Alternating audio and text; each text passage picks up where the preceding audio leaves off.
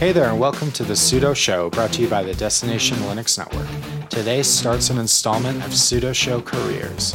Today I bring on my friend Neil Gompa to talk about his career journey. All that and more on the Sudo Show.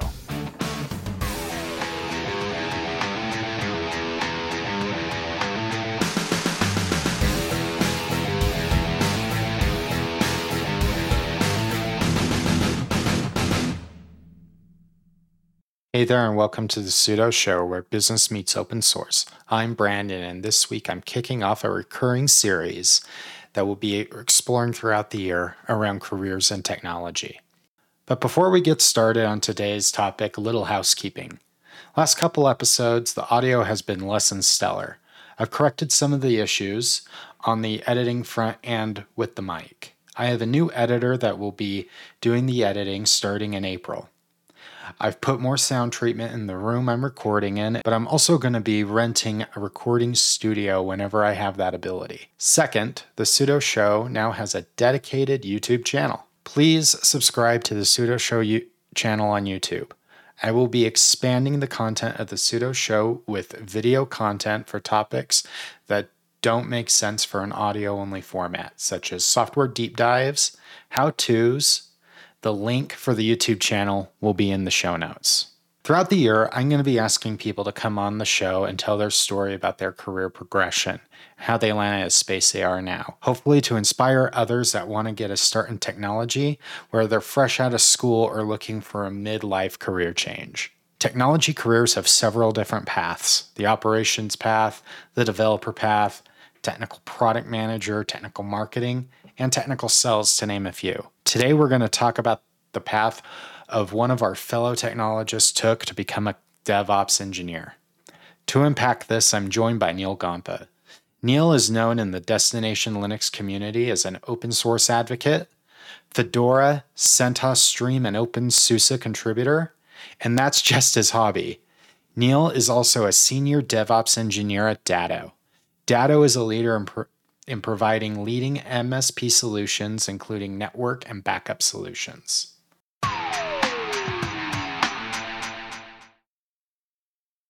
This episode of the Sudo Show is brought to you by DigitalOcean. Head on over to do.co/tux2022 to get started with a $100 credit. DigitalOcean has a comprehensive portfolio of compute, storage, database, and networking products that put your cloud infrastructure in capable hands, so you and your teams can get back to doing what matters most, building world-changing apps that grow your business. Predictable pricing, robust product docs, and services that developers love. Get support at every stage of growth with simple, powerful cloud computing. Get growing at DigitalOcean. As a listener of the Sudo Show and a member of the DLN community, you can get started for free. In fact, it's better than free because DigitalOcean is giving you a $100 credit when you sign up at do.co/tux2022. We want to thank DigitalOcean for sponsoring this episode of The Sudo Show. Today's episode is brought to you by Bitwarden. Bitwarden is the easiest and safest way for individuals, teams, and business organizations to store, share, and sync sensitive data. Bitwarden is an open source password management tool whose feature set rivals any other tool on the market today. Not only is Bitwarden open source, it is regularly audited by third-party security professionals. You can get started for free at bitwarden.com/DLN, and plans start at just $10 per year. Thank you to Bitwarden for sponsoring the Sudo Show and the entire Destination Linux network. Hey, Neil, it's good to have you on the Sudo Show. How are you doing today? Oh, I'm doing fantastic. Thank you, Brandon. Thank you for coming on. And today we're, as I mentioned in the intro, I wanted to bring on someone that does DevOps as their day job, day to day. And as part of that, I'm bringing on people that I know have these buzzwordy titles. That's a way to put it. So whether that's an SRE, DevOps, really, I kind of lump both of those two together. I know that can be a bit controversial, but more or less, kind of the. I mean, I kind of agree with you. I think the two are more similar Yeah. than they are different. So Neil, like right at the bat, I want to talk about your journey, how you got here. So when did you first have an interest in technology? When did you realize this is what you wanted to do? Oh, Lord. So, as my parents tell me, I was interested in technology probably from the day I was born. They didn't say it exactly like that, but I like saying it that way because it's so much fun. But ever since I was a little kid, from when I could remember, I've always had an interest in technology and in computers and things like that. Um, it was to me not just about just the blinking lights and the fact that everything like changes and it can just do stuff when you press buttons, but it was also about there's something intrinsically strong about being able to like work with the machine. I think people that are auto heads and gearheads would kind of understand the feeling of like you can work with it and you can mold it and you can make it your own. To me, like I've never been a particularly hardware heavy, like super mechanically good at mechanical stuff kind of thing, but working with software and working with UX and like doing basic assembly stuff, examining stuff and like tweaking and things like that, those are all fun things I like doing too. And with computers, I felt and I could do it, and I saw results immediately and it was very quick and I got that satisfaction.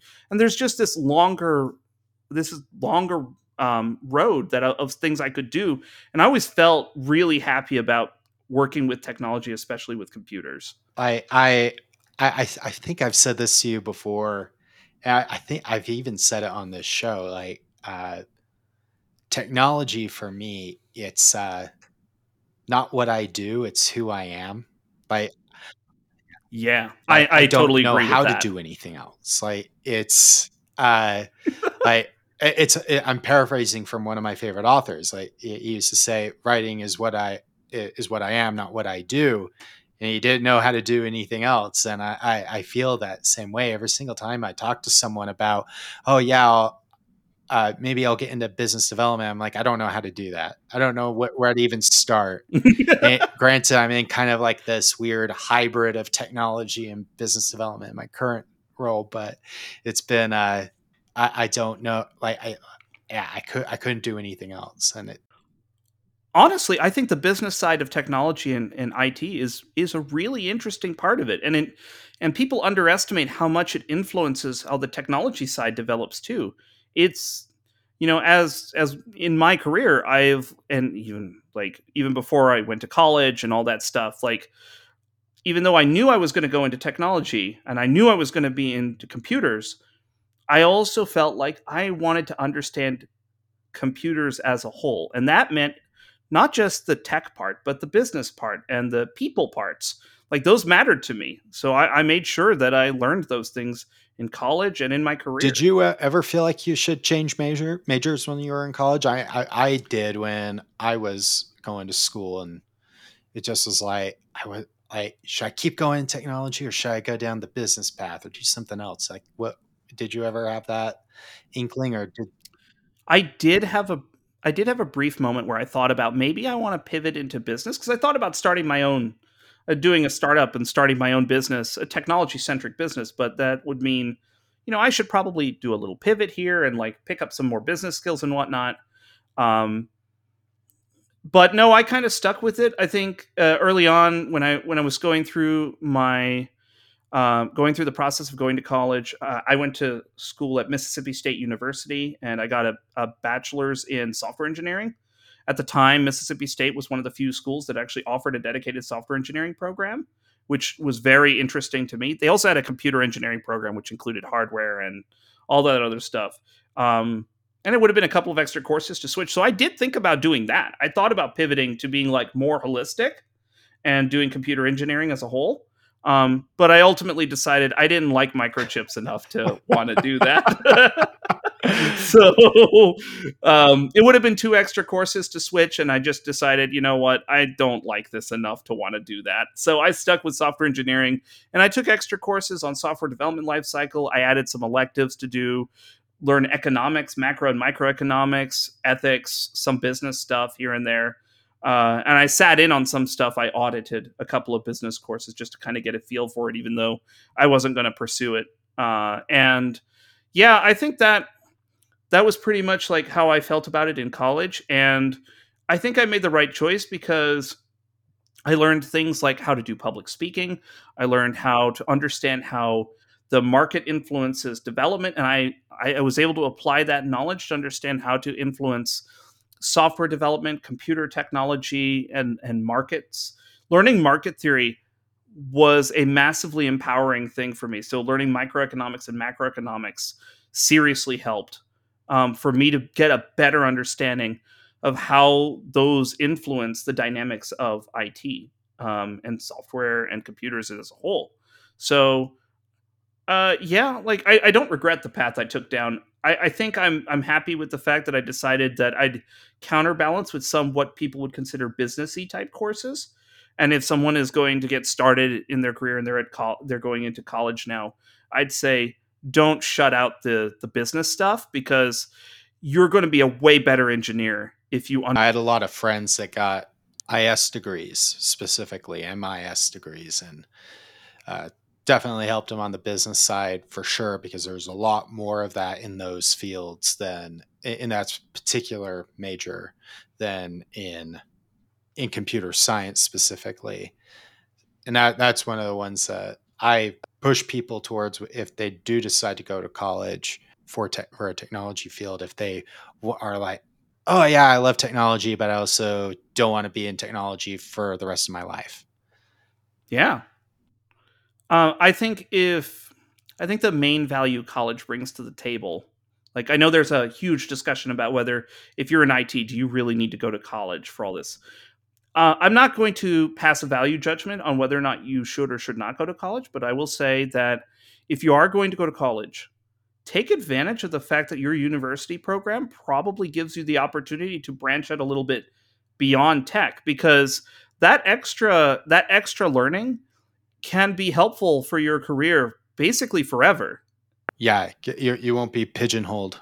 If you decide you want to change careers, it's a lot easier. Absolutely. Right. Yeah. And maybe someday I will start a business and do something interesting. Who knows? I have those skills and those learnings from both my career, my college experiences, and the tutoring and education, the relationships I formed over the years because of that. And that's valuable. I'm imagining it's after college, but when did you just start your career, and where did you start it? You started. Oh, yeah. So it actually happened not so my career in software professionally would start midway through college. Uh, it was part of at our university we had this capstone senior project thing where we developed a thing for a client and we went through all the software development workflows and things like that. So we did half of it waterfall, half of it agile. We learned about life cycling, customer requirements, all those fun stuff. But as a capstone project, it means we're working with a real client who has real needs.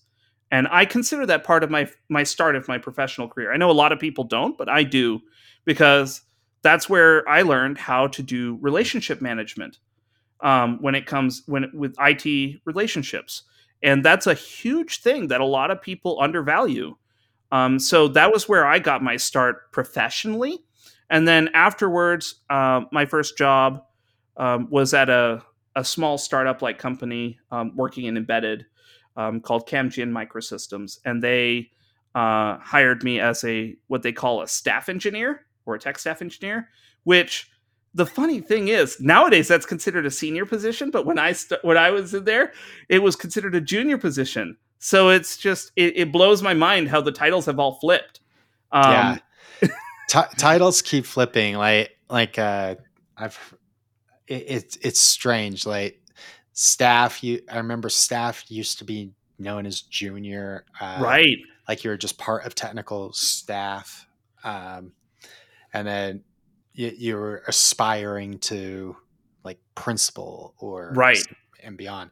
Principal is still definitely very much higher, but yeah, yeah, for that sure. didn't flip, thankfully. So Yeah, it's confusing. Yeah, it got weird because like so now when I started which was crap, what was it, like 9 years ago, 10 years ago now? Um, when I started, it was basically your starting point was staff, which was junior. Then you had untitled, which was moderate. Then you had senior. Then you had senior, and then you had either principal or architect, or sometimes both as upper levels. And nowadays, untitled is junior, and senior below staff. And so it's so like it goes, and associate has disappeared from the title space. Uh, it hasn't where I'm at. Oh, okay. Maybe it'll hit you eventually. It seems to be a wave of things. Like it happened to where I work at Datto a year ago. So we dropped associate and level and reorganized things up title wise. Now we currently do associate, untitled, senior, associate principal, principal, senior principal, and distinguished.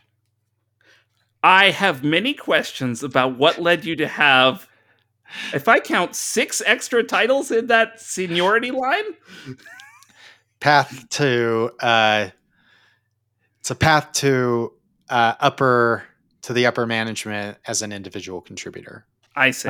like to an equivalent band or whatever you want to call it. So Not a bad idea. I like that. I kind of wish there was more granularity because, like, right now, as I see it in a lot of places, it's huge jumps, and it's harder for people to, that mobility is just not there when you make it larger and larger jumps. So having incremental jumps makes people feel like they're being more successful and they're able to grow. But yeah, so like that's pretty much like the career progression there. And it's just at there I did embedded applications development, and I hated it. I'm sorry. I learned, I thought it would be fine because, like, embedded applications, oh, it's just working with C and maybe a little bit of assembler, but I'm not like doing chip work or whatever. No, embedded applications development is terrible. You don't have an operating system and you have to do a whole bunch of work by hand, and you're doing your own toolchain stuff because every embedded platform has its own custom toolchain, and you hate yourself doing all of it because, like, I primarily wrote in Python and C++. Well, the toolchain that I was given didn't have either of those languages supported. And so the toolchain I was working with, one of the engineers that was at the company, wrote his own object-oriented programming model on top of C and told me to use it. And there was no documentation on how it worked, and I had to figure out how to use it, and I couldn't. And so that made me hate myself the whole time I was working on it. And that's why I don't like embedded applications development now. I don't blame you. There is an object oriented language built on top of C that is everyone that has worked in it, including my own worst nightmare, and that's C++. And someone else writing their own fun little thing on top of C, that sounds even more of a nightmare to me. Oh man. Like I learned so many bad things about pointers that I didn't want to ever know. Like, as I learned so much about the implementation details of how objects and classes work, because he the developer that made it completely created their own way to do it with structs and function pointers, and like it, and they faked public, protected, and private attributes with weird things that they shall not be spoken of. Like, it was absolutely like, it cemented in me, I want to be higher level than this. I never want to do this again. And actually I flamed out in there, and that's when I pivoted my career actually out of software development entirely into QA. I decided I'm going to. I decided when I came to work at Datto, which is where I currently work today. I came to work at Datto in 2015, I decided I wanted to be a QA automation engineer because that's so many levels of higher level that like I'm probably not going to do weird code development things. Probably I'll just get to work with like writing scripts and stuff, and then I can like relax my pained brain and like figure out how to reinvent myself. Yeah, so that was a surprise in a different way. So I got there, and it turned into, yeah, so QA automation engineer, which was what I was. Wound up being a lot like DevOps. I wound up setting up infrastructure and writing tooling and gluing stuff in, building workflows to pivot back and forth between testing and development. And if you hear all that, you think, wow, this is like my job, and you're a DevOps or an SRE or whatever, you'd be right, because that's what happened to me like a few months later. Like 9 months into that, they're like, Neil, you do nothing like what we expect you to do. Here's a new title for you. And this is where I was a production engineer, which then became DevOps and systems engineer, and then DevOps engineer, which is where and now I'm a senior DevOps engineer. You're hoping to rest your brain, and this job was basically hold my beer. Yeah, as it turns out, I don't think I can help myself, and I just make the world a better place. At least I try to. And I just have a predilection towards just doing my best to, with all the skills and knowledge I have, to try to pull off things that hopefully make other people have a better experience. Like, I have a tendency towards wanting to help others make things better, and also putting everything I've got into what I'm trying to do. Getting into, accidentally getting into DevOps, it sounds like. That's pretty much how I would view it. So accidentally stumbling into this, would you say that doing DevOps or doing it DevOpsy things, however you want to define DevOps, is, I swear everyone has its own definition. I know the definition of DevOps is essentially break down the walls between dev and ops. And so dev's just not lobbing code over the fence to ops, and ops just not lobbing it back. You work together and really make that work. At least in your organization, and based on what you think of as DevOps, maybe even define it from your point of view. How much has that been reality working with the developers in your organization and I don't know which side you're specifically on at Datto. How much is that as DevOps been, as it's defined as an industry? How would you say it's been?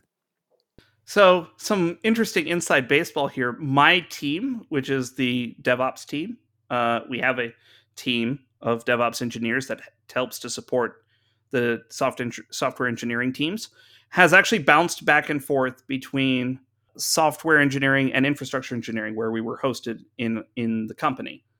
That experience of bouncing back and forth organizationally, I think, gave us some interesting perspectives on how to like break down these walls, and our function has evolved as part of that. And these days, I think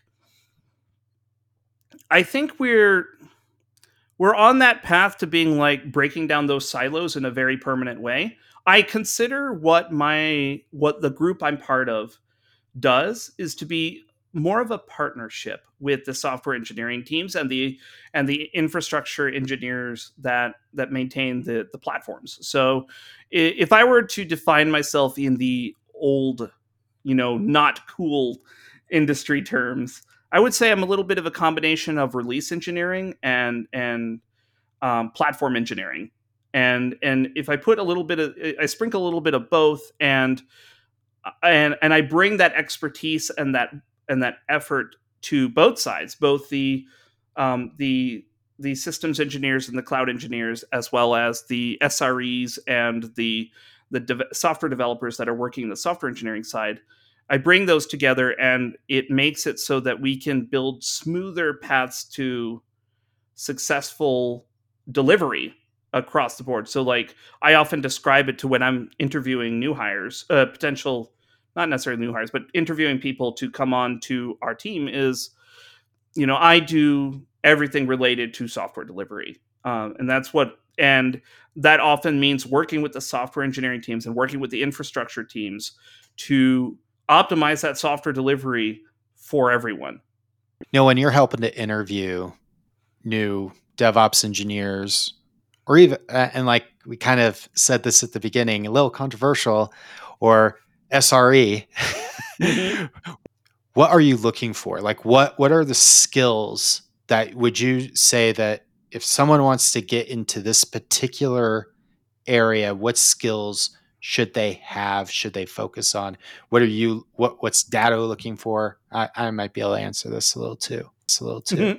Yeah. So I'll start with what our organization typically looks at when we're looking for new hires, and then I'll kind of go with what I also look for, to what makes me feel like this is someone who'd be successful in a DevOps role. So from an organizational perspective, someone that knows how to um, do Python stuff, work with various tools, having the experience of learning and understanding systems super quick. So being a quick learner is a nice plus, because a lot of times you're thrown into the fire and have to think about architectures and systems and having to assemble them together fairly quickly. And you're working with stuff that you may not necessarily get total familiarity on. You don't necessarily have the opportunity to be fully familiar with everything. Having Python to be able to do automation, that's the preferred language of our team's automation.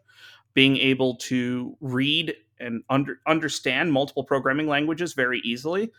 Even though we primarily write Python, our team interacts with stuff written in Java, Ruby, Go, PHP, Perl, some Rust, not very much, C, C++, and there's probably more. Oh, and some .NET languages. I know C# is in there.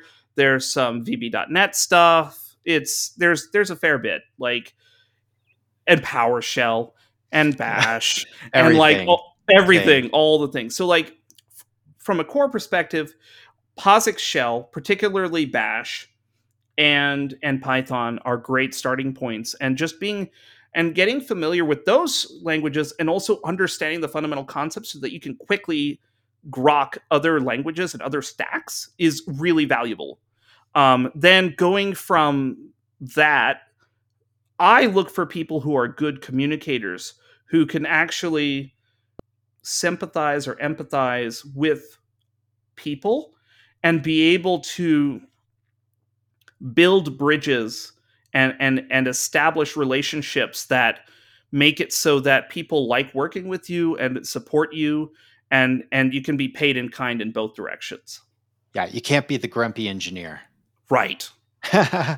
So my from my point of view, a lot of what DevOps, whether like specifically people being hired as a DevOps engineer, it's automation.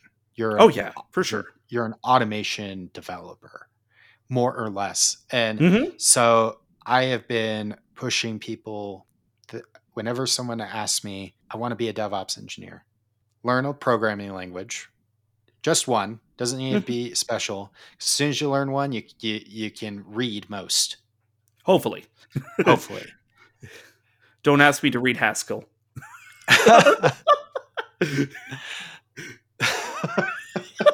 Or OCaml. I've had to deal with both of those in my career, and those are different.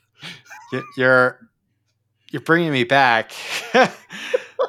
Number two skill is one of the automation platforms. Yes. Whether that's Ansible, Salt, Puppet, Chef, CF Engine, doesn't matter. Learn one of them. Obviously, I'm going to push people towards one, and that's Ansible, because it's the best. No bias here at all. No, there's no bias at all. But you know what? I'll back you up a little bit. Ansible is so at Datto, we have started down our Ansible journey, and I am I say to people, I'm Ansible dumb. I don't know what the heck I'm doing in Ansible right now, but it's been really easy for me to pick it up and get started and start working with it. Certainly, my ramp up to Ansible has been a lot easier than my ramp up to Puppet, which is what we historically have used. And Salt and Chef Everything else. and everything else. I would say that if the two big ones I often see people looking at in the industry from automation tools are Ansible and Chef. Those two tend to be the big ones because they compete on different models of automation. So Ansible's a lot more on the declarative side and agentless, and then um, Chef is its exact opposite. It's imperative. You write straight Ruby. It has an agent, and it does drift management out of the box, and all Yep. those things. And so, like, it depends on how your organization thinks about how systems should be managed, whether you'll wind up going down one road or the other. But I'd say those two are kind of the best in their categories. Anyone who has a development background, I have found really love Chef. Mm-hmm. I used to write Ruby all day long, so I really like Chef. But Ansible is just so easy. The default language for writing modules is Python. Right. So it's just easy to get going, and it's easy to get into, whether if you're a system administrator that just does bash. So it's easy to do. It's easy, and it will replace a lot of those bash scripts. That's what I love about it. And it's fully Yeah. integrated in with most of the enterprise Linux distributions already. So it's just there. It's there. Yeah. And like I kind of lied when I said Ansible is declarative. It's kind of both. You can default to a declarative way of representing things, but because Ansible has a very lightweight but very flexible extension model, you can implement imperatively real logic that can be exposed declaratively for other people who are not necessarily inclined to write that code to be able to use. And so in many ways, I think Ansible represents the best of DevOps in a relationship perspective because it bridges that development with the operations in the sense of like developers and those types of folks would write Python code to bridge to like implement functionality to orchestrate their stuff, and then operators can actually then turn around and use the declarative input method of those orchestrate those modules to do the things that they need to do. And so I often say to myself and others when they ask me, like the reason why I think Ansible is so good isn't because of the agent versus agentless stuff. Like that's a matter of opinion, right? But it's because it actually represents this bridging these two worlds together in such a nice way. Yeah. The other one last skill, and we'll then go to the next part of this, but is understanding CI and CI/CD. Oh man, like CI is hard.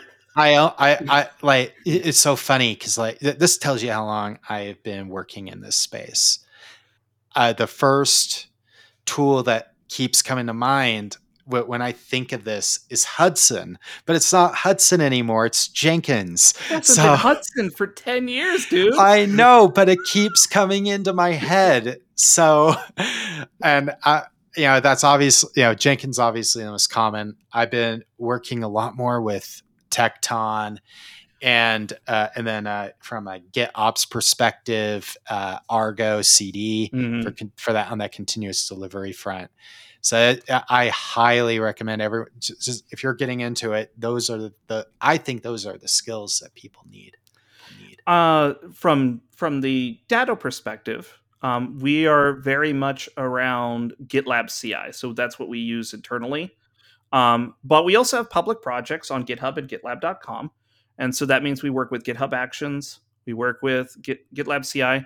We also work with BuildBot because we have projects we contribute to that use BuildBot. And I'm personally familiar with BuildBot. And one of our projects, one of those and BuildBot's a favorite go-to for things that need just super weird types of CI, because one of the things that I think a lot of people don't quite get is that the CI is a reflection of the complexity of your software. Same goes for packaging, same goes for delivery. All of that stuff is always a mirror of how difficult you've made your software or how complex you've made your software.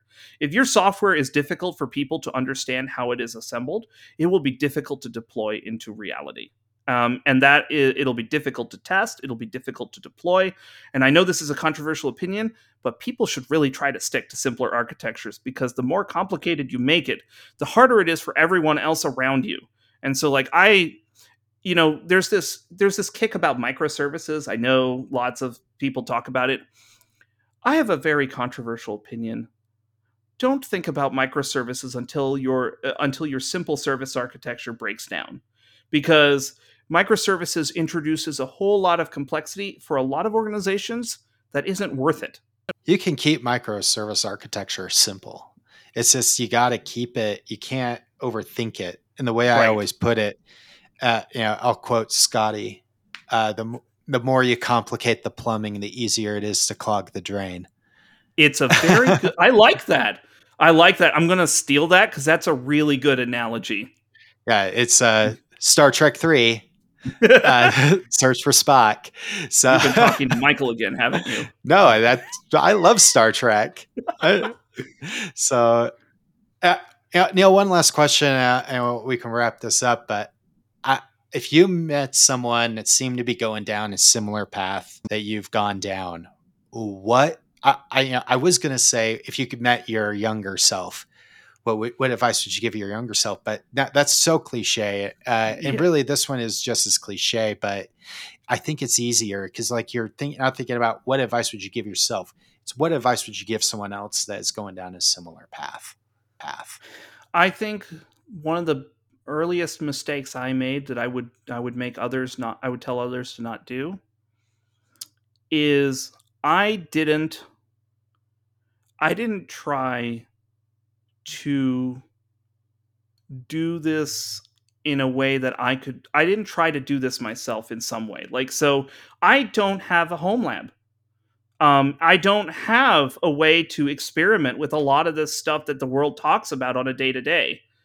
And I think that still hurts me today.